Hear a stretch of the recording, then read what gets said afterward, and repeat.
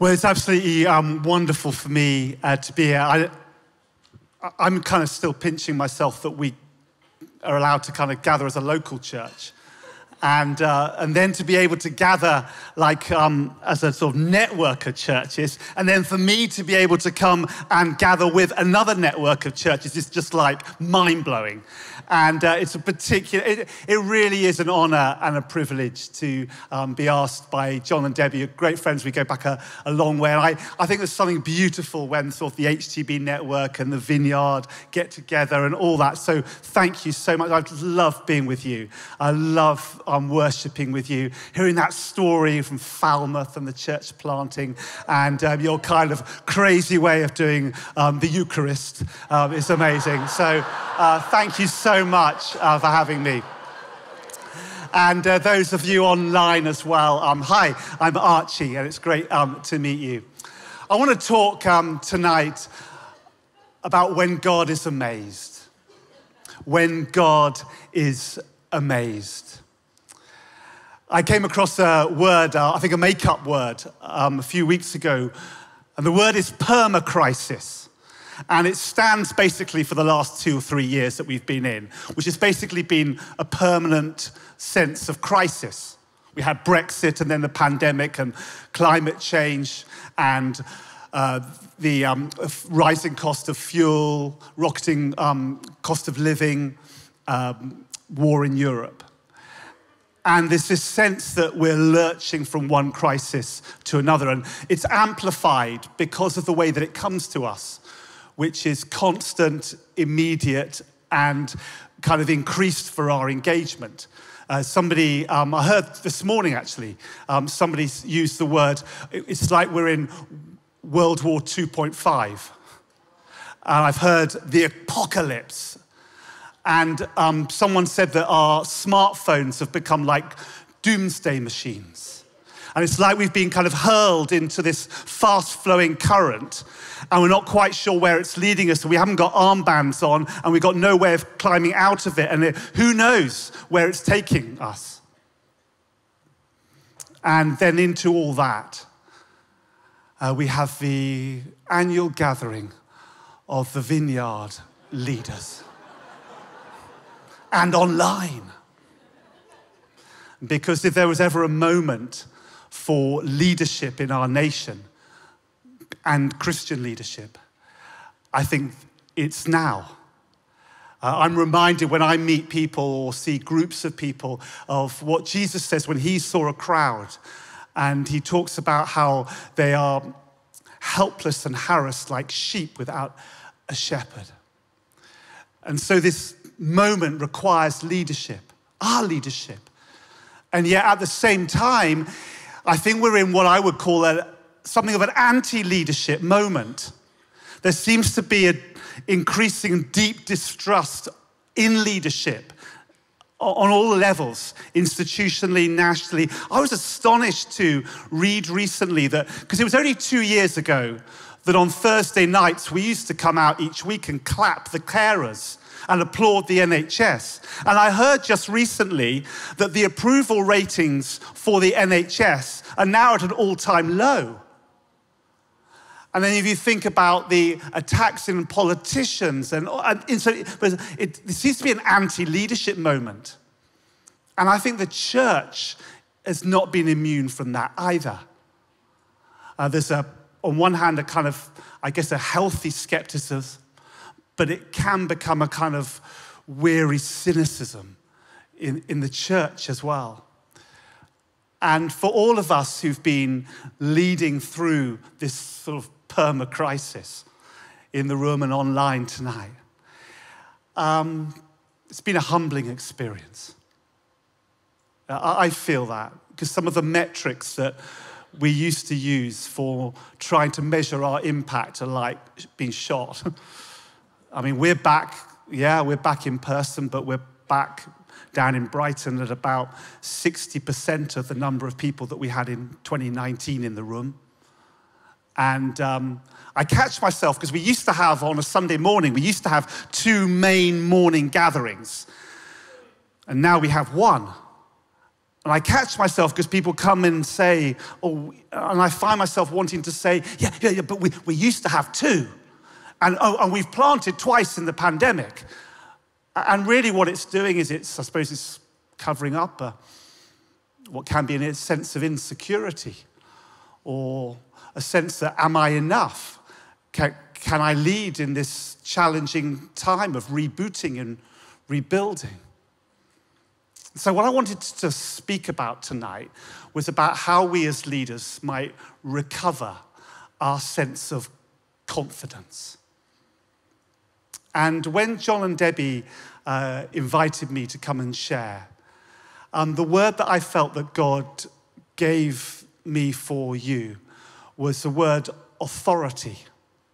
That there's something I think that God wants us to recover. It's a bit like, the good news is it's nothing we actually lost or didn't have. It's a bit like when you lose your spectacles, but then you find them on your forehead. They were there all the time. But, oh yeah. And what you need to lead in this season, you already have it. It's in your possession. But maybe we need to rediscover it and re-engage with it. And I think that the enemy is trying to get us to shrink back in this season. I think the enemy is trying to get us to hide in the shadows. And there's some lies of the enemy that are saying, you may not have what it takes for this next season. And I feel like I'm here to remind you in the Lord that you have what it takes in the Lord. And there's a story that you may well be familiar with in the New Testament, in Luke chapter 7. Let me read it for you. It's the story of the centurion's servant. It says this: when Jesus had finished saying all this to the people who were listening, he entered Capernaum. And there a centurion's servant whom his master valued highly was ill and about to die. When I read that, I think, gosh, there's ill, and then there's like really ill. That one is like really ill. And the centurion heard of Jesus and sent some elders of the Jews to him, asking him to come and heal his servant. And when they came to Jesus, they pleaded earnestly with him. This man deserves to have you do this because he loves our nation and has built our synagogue. And so Jesus went with them. He was not far from the house when the centurion sent friends to say to him, Lord, don't trouble yourself, for I do not deserve to have you come under my roof. That's why I did not even consider myself worthy to come to you. But say the word, and my servant will be healed. For I myself am a man under authority, with soldiers under me. I tell this one, go, and he goes, and that one, come, and he comes. I say to my servant, do this, and he does it. When Jesus heard this, he was amazed at him. And turning to the crowd following him, he said, I tell you, I have not found such great faith, even in Israel. And then the men who had been sent returned to the house and found the servant well. I love this story. Jesus has just finished the Sermon on the Mount, and he's walked to Capernaum. And Capernaum is something of a commercial center. It's where the fishing industry is. It's where it's on the trade route. So the caravans that would come from Egypt towards Damascus and beyond would pass through Capernaum. And when he's there, these Jewish leaders come to him and they say, you really must do something for this man because he deserves you a miracle. And so Jesus starts to go with them. And it's an extraordinary story because, remember, Capernaum was being occupied by the Romans at the time. So you wouldn't imagine that the Jewish leaders would be very enthusiastic about a Roman centurion. But there's obviously something really remarkable about this particular Roman centurion. I mean, he's obviously very compassionate. He cares deeply. He says he highly values his servant. And again, in those days, servants were kind of synonymous with slaves. They were thought to be indispensable, but this centurion cares, very compassionate. He's obviously also very generous. I mean, what occupying force builds a religious temple for the natives, for the people that they're occupying? But he's built a synagogue.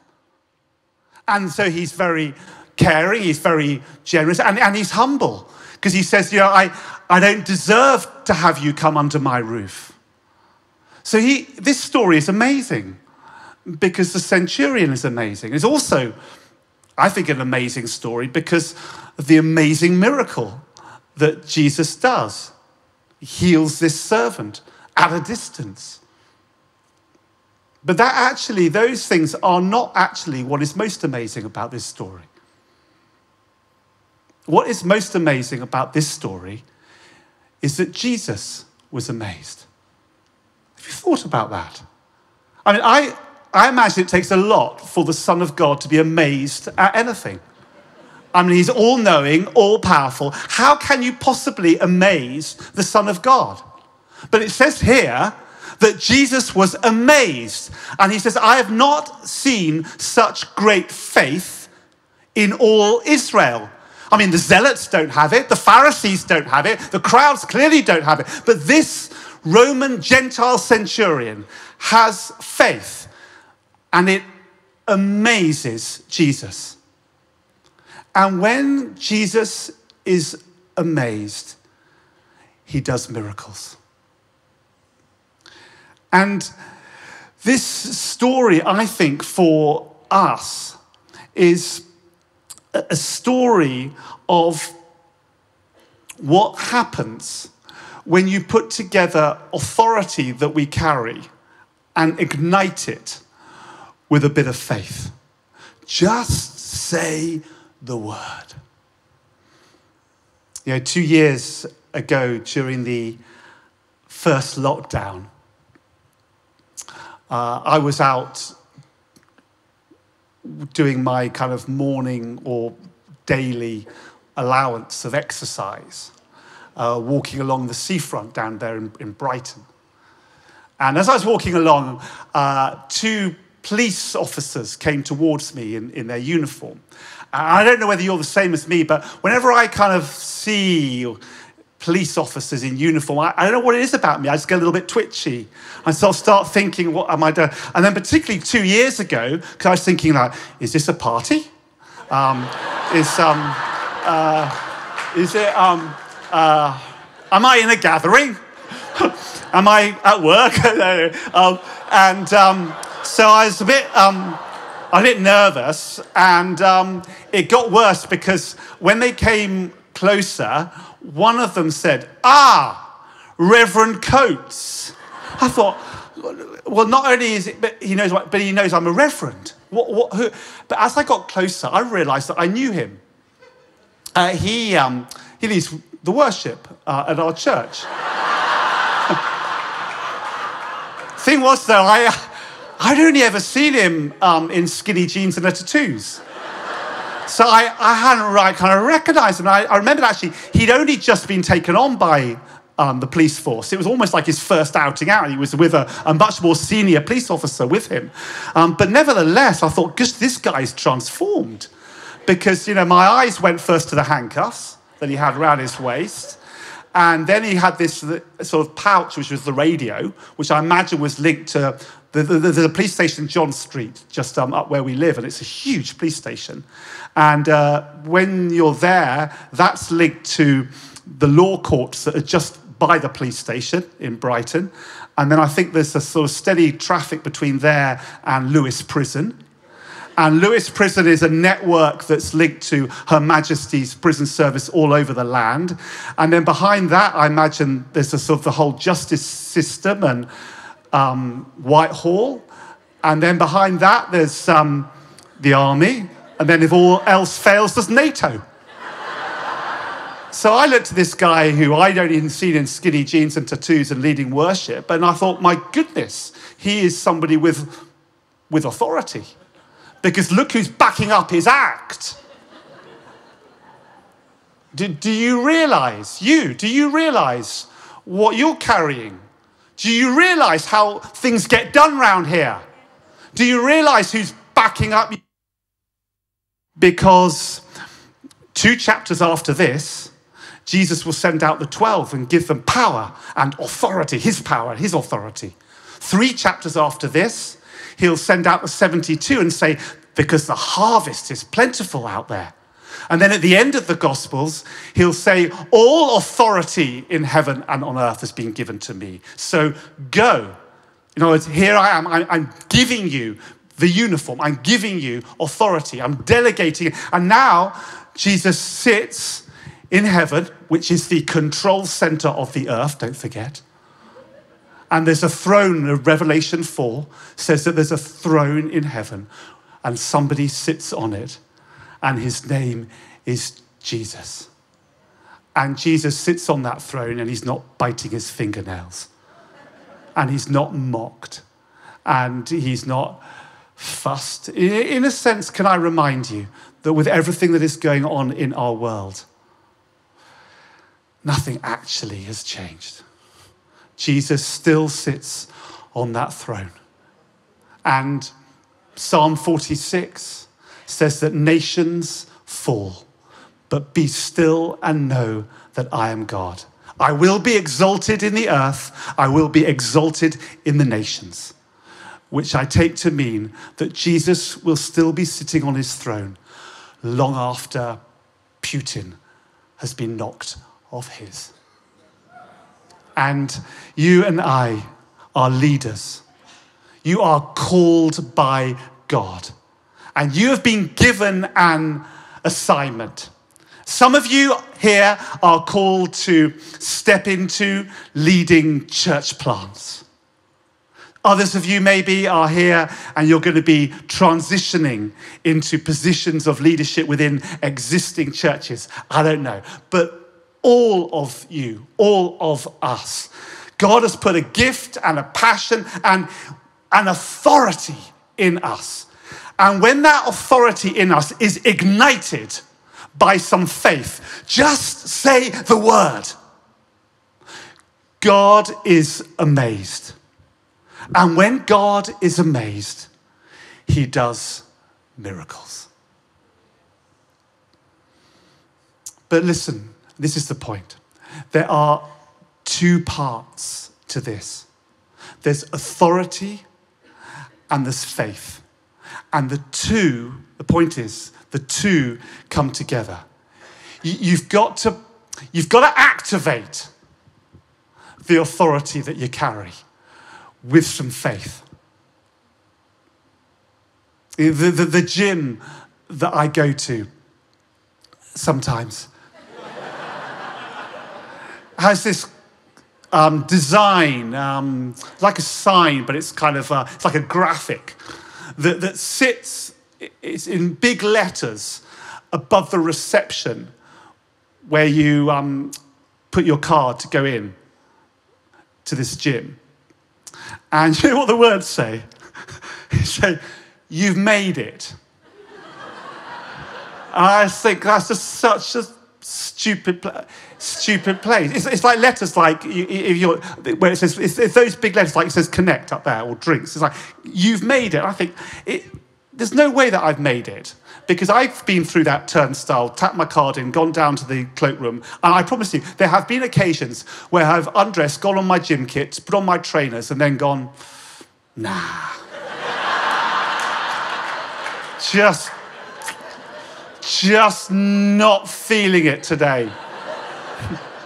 Because you know that you haven't made it. They should put that on the outside. After you've kind of, pulled the rowing machine, activated the treadmill, that you've taken your membership, your card, which got you in, your authority, and you've activated it with your faith. And it's the same in how things work with God. And there are 2 places in the Gospels where we're told that Jesus is amazed. The word is astonished. Jesus is astounded. There's 2 places. The first is this one, where he is amazed at this Roman centurion's faith. The other occasion comes a bit earlier, when he's in Nazareth. And there, it's the same word. It's the other occasion where Jesus is amazed. But that time, he's amazed at the people's lack of faith. And how sad is that? There's Jesus in his hometown of Nazareth, his hometown of all places. And there's such a spirit of kind of familiarity and unbelief there. And he's going, this is so sad. It's such a shame because they only see me here as Joseph's son. They just see me as the carpenter. It's such a shame because there's such a kind of lack of expectation here. There's such a kind of unbelief and sense of sort of, familiarity. I really want to help them, but I can only drop a couple of miracles here because of their lack of expectation and unbelief. So I'm going to have to leave them and go on to Capernaum because at least they're hungry for me there. They're desperate for me there. You know, there are many reasons why the leaders gathered at the national leaders gathering of the Vineyard movement might shrug their shoulders at Jesus. I mean, we feel a bit weary from the pandemic in the last few years. Maybe our faith levels have been reduced and maybe we're just wondering whether we've got what it takes to go again. But Jesus always responds to expectation and to faith. He always responds to people who believe that he is the Son of God and that he can do something right here, right now, in this moment. And when you put authority with some faith together, God is amazed. And when God is amazed, he does miracles. As Rosie said when she kindly introduced me, Sam, my wife and I and our family, we're in something of a transition right now because after 13 years in Brighton, we're preparing to move away from Brighton and back to London and HTB. And so, as you might expect, in these last sort of few months before we move in August, the church seems to have fallen into a slight nostalgic, sentimental mood. And I've even become a little reflective. And one of the questions I've noticed that people have begun to ask me in the last few weeks is, Archie, when you look back at the last 12, 13 years in Brighton, has it been like you expected? Because it's been like amazing, hasn't it? You know, we've come with a few people.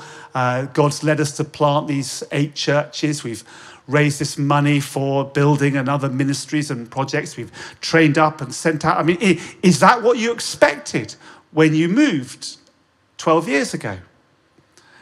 And when they ask me that, I find myself saying, well, no and yes. Because no, I would never have imagined 12 years ago that God would have led us not only to be able to get the church going, but then to be able to plant within our city and in other places. I would never have imagined that God would bring these people and these resources and we'd be able to train up and send out. So I sort of say no. And then I say yes, because I believe in a God who can do anything, all things through people. See, when we first came, and what I've noticed, if I may pass it on, is that everybody's expression of faith, if you like, it'll be different for each person. But in my experience, it's always small steps of faith that compound over time. When we started 12 years ago, on the very first week that we arrived in Brighton, I had a phone call from the police. The police again. And I was asked to go down to the church because a young girl, a 24-year-old girl, someone who lives on the streets, was found on the steps, the front steps of our church. And when I arrived, I discovered that she had taken a heroin overdose and she died, she'd passed away. And it was just the very first week that we were there. And we felt kind of out of our depth as to what to do, but we talked to her key workers, her social workers, and also her family based in Manchester. And we offered to open the church for a little Thanksgiving service for this woman, Mel. And so about a week later, about 30 people gathered. About half of them were from our little community that was just starting, and about half of them were her social workers, other friends from the street community, and one or two members of her family.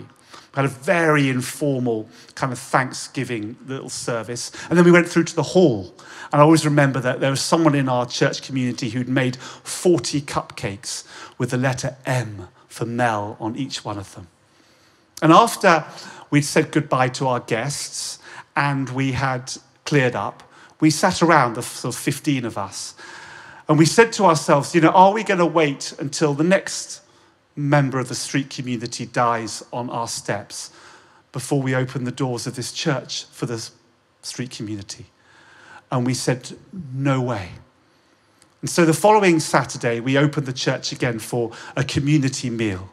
And we invited any of the homeless, any of the street community to come and eat with us. And we've been doing that each Saturday evening for the last 10, 12 years.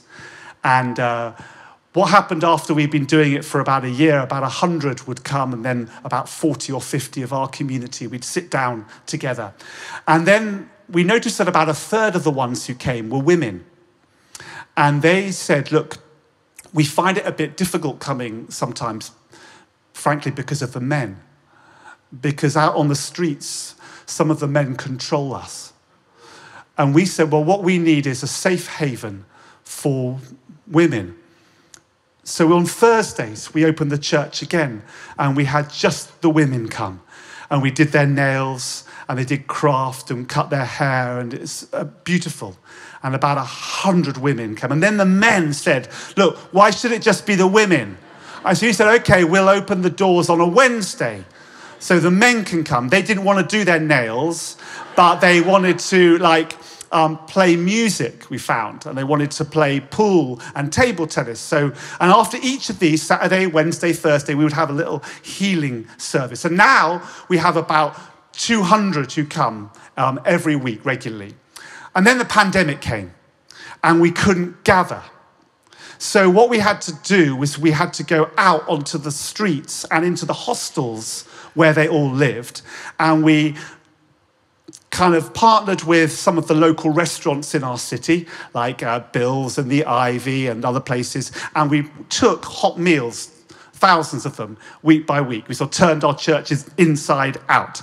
And so we visited 28 hostels every week where all these people who were coming to us, we now went to them and we gave them this kind of help during the pandemic. And then the pandemic ended. But the hostels said, look, we so like the relationship that we've got with you. The hostel managers were saying, how can we continue this? And so last summer, we got hold of a 4-story building about a stone's throw from us in central Brighton, and it's the Brighton Hope and Wellness Centre. And in that building, at a £40,000 a year lease, we run workshops for people. We have probation breakfasts. Key workers and social workers come and meet with their clients, and it's a beautiful space. Now, my point is this. When we came 10, 12 years ago, I would never have had faith for a Hope and Wellness Centre of Brighton at £40,000 lease a year. But I didn't need to have faith for that. All I needed to have faith for was whether we could open the doors of the church on a Saturday and see if anybody wanted to come in. One of the people who came in, her name was Babs. And Babs was a notorious person in the street community. When we met her, she was in her late 40s. And she said that for half her life, over 20 years, at one time or another, she had been in jail. And she started coming to the Saturdays and then to the Thursdays. And then she went to a detox place and got clean off her drugs. And after she went through the detox, she was put into a move-on house. And she thought this is going to be a disaster because she's going to be thrown straight back with her old people she used to run with. And that would be potentially not good for her health. So Sam, my wife, and I said, look, we've got a spare room. Would you like to come and stay with us? So we were a bit nervous about that, but she came and stayed. And she stayed with us for several years in the end. And during that time, she did Alpha, and she had a most extraordinary conversion to Jesus Christ. And then a few years later, she then started running our winter night shelter for the 14 churches across the city, coordinating every night, putting up rough sleepers, some of the people actually that she used to know. My point is, I didn't have faith that we would set up a 14 church winter night shelter across our city, but I didn't need faith for that. All I needed faith for was, I wonder whether we've got a spare room. I wonder whether we should have her to stay. And then we started Alpha, and I remember when we started Alpha in the early days, we weren't quite sure whether anybody would come. So we took the cafe opposite and we asked whether we could just pull a couple of tables together. And we gathered, I remember that very first Alpha. I mean, the number of people you could count on the fingers of both my hands, like less than 10 people. And about 8 or 9 of them were people who were kind of there to encourage me. They were already Christians. But there was one person, his name was James, who was definitely not a Christian. And he came each week. And when it got to the week 9 of Alpha, when we talked about healing, I had a word of knowledge that there was somebody who used to have eczema when they were little. And it had gone, but recently the eczema had come back on their hands. And when I said this chap, James, said, that's me. I used to have eczema when I was younger. It's gone, but it's recently come back on my hands. And I said, could we pray for you? So we prayed for James, and nothing happened. Like the eczema light just stayed. But the next day, when he got up to go to work, he had a shower. And when he came out of the shower, he looked at his hands, and he realized that the eczema had gone. Fast forward, long story short. This summer, 2 months' time, James has just finished his training. He's getting ordained into the Church of England as a reverend so that he can lead one of our church plants. Now, my point is this. When we came to Brighton, I didn't have faith that people would be coming out of us being trained up to lead church plants. But I didn't need to have faith for that. All I needed to have faith for is whether we might take the cafe opposite the church and pull a couple of tables together and invite someone to come and do Alpha. And, when we'd been in Brighton for a few years, we were just trying to keep the church, well, you know what it's like. You're in the same business, just trying to keep the thing open. But I do remember that every time our bishop, who I kind of reported to, every time I would see him at one event or something or other, I'd always say to him, if there's anything that we can help with, Bishop, you will let us know, won't you? And I said that to him every time I saw him for 4 years. After 4 years, he came to me and he said, do you remember every time I see you, you say, if there's anything that you think you could help with, let us know. Well, there's a church in Brighton where the priest has left after 30 years and we cannot find anyone who wants to take it on. Would you take it on? And I asked him where the church was in Brighton. And then I could understand why no one had wanted to take it on. But I said, yes. So we did that one. It was on an estate called Whitehawk. And then the year after, he came to me again and said, you used to say, if there's anything else that you can help with, just let us know. I said, yeah. He said, well, because there's a church in a town about 30 miles from Brighton along the coast, and we can't find a priest to go there. Would you do that one? So I said, yeah. And then each year, we've now done, over the years, we've done 8 of these. But my point is this. When we came, I didn't have faith that we were going to do church planting. We were just like trying to keep the doors of our place open. But I didn't need faith for 8 church plants. All I needed faith for was to say, when I saw the bishop, you will let us know if there's anything that we can do to help, won't you? Faith compounds in small steps. The funny thing is, I would not, and anyone here who might know, I would not call myself a very courageous person. I'm actually quite a scaredy cat. I mean, I don't really like watching movies if they're rated more than 12. And I live by the sea, but I'm too scared to go in because it's awfully cold. And please don't ever ask me to do karaoke or to dance. But I have discovered that in just 1 or 2 areas, bringing a word, releasing somebody, planting a church, saying yes, God has given me extraordinary courage. And it'll be the same for you. Everybody in this room. See, out of all that God is doing through the Vineyard movement of churches, there'll be something that he's graced you with, courage to step out and do. And we see, when you take the authority that you've given and you ignite it with,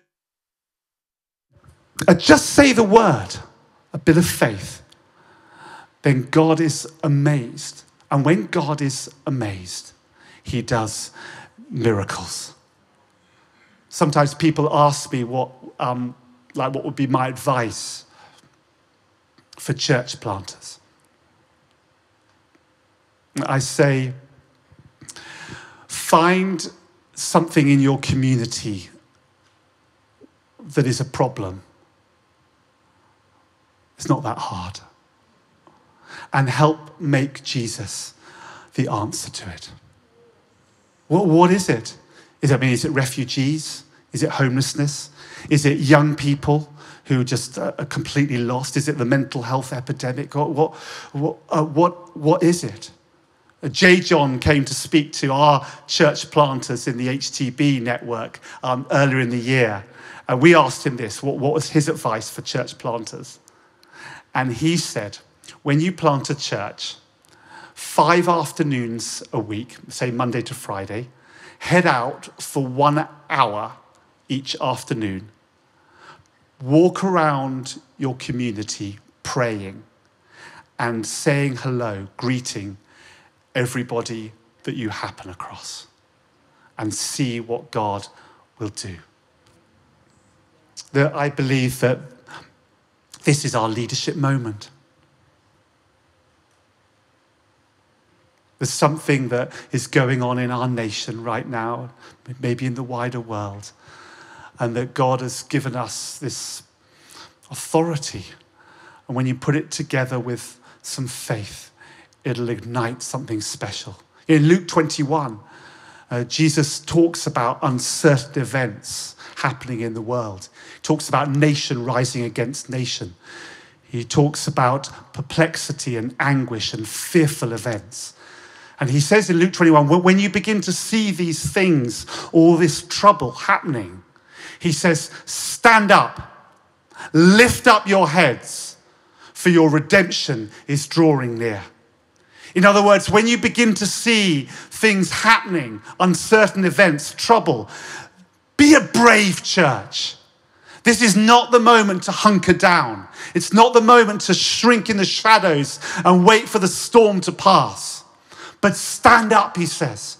Lift up your heads. And I think that that's something of a call for us. You know, God likely won't give you the 5-step plan or the 10-year strategy. I haven't found particularly that he works in that way. But that's all right. I mean, the centurion, he didn't know quite how his servant was going to get healed. But he did know something of the who could do the healing. And your authority and your faith will grow the more you get to know the who, Jesus. The more, this seems to be the point of John 15, because faith is a fruit that comes out of what you're rooted in. Faith comes from hearing, and hearing through the word of God. So what you want to do, if you want to grow in authority and faith, is you want to get more firmly rooted in the soil of the word of God. You want to go deep into the word of God. You want to draw up those promises, those characteristics that we see in the word, and you take them up through your veins and through your heart. And then what's visible becomes your expression of faith. But all that started long, way down somewhere, where deep in the soil you trusted the word of God and his promises and in what he can do. And I have discovered that the kingdom of God is much more about devotion than it is about expertise. The secret of Jesus was the relationship that he had with his Father. And the disciples saw this. And years later in Acts chapter 4, after they've healed a lame person, and people ask how they were able to do it, it was noted that it was because they had been with Jesus. The source of our authority is Jesus, and it increases in his presence. So that's really what I wanted to say. That I think that Jesus is waiting to be amazed. I want a faith that amazes Jesus. Because when the authority that he's given us collides with our faith, the kingdom advances. You know, Noah, he had faith to build an ark, even when he hadn't seen any rain yet. And Moses, he had faith to stretch out his staff over the Red Sea when the Egyptians were coming up from behind. And the Israelites had faith to walk around the walls of Jericho day after day. And Esther went into the king, even though she hadn't been summoned. And David took a slingshot and a few stones to try and kill a Philistine giant. Some of you feel like that. You think, I am totally under-equipped and under-tooled for what I need to do. I mean, how can I do that? And Caleb, he went to Joshua and he said, look, I'm 85 years old, but I'm not retiring because God promised me that mountain. I'm not going anywhere. And Mary, when the angel came to her and said, you're going to give birth, even though you're a virgin, she said, I am the Lord's servant, and may it be to me as you said. And the wise men, they had faith to follow a star. And Peter had faith to step out of the boat. The woman pushed through the crowd to touch Jesus' clothing. The centurion said, just say the word. The boy had 5 loaves and 2 fish to feed a crowd. Paul and Silas sang praises in the prison in Philippi. And Jesus hung on the cross while people scorned and scoffed and said, if you are the Son of God, save yourself. Let me remind you, Noah saved his family from the flood. And the Red Sea did get parted. And the walls of Jericho came down. And David slew the giant. Caleb got his mountain. Esther saved her people from genocide. Mary gave birth to Jesus. The wise men worshipped the Messiah. Peter walked on water. The woman got healed. The centurion's servant was saved from death. The 5 loaves and 2 fish fed 5,000. Paul and Silas were set free, and Jesus Christ rose from the dead.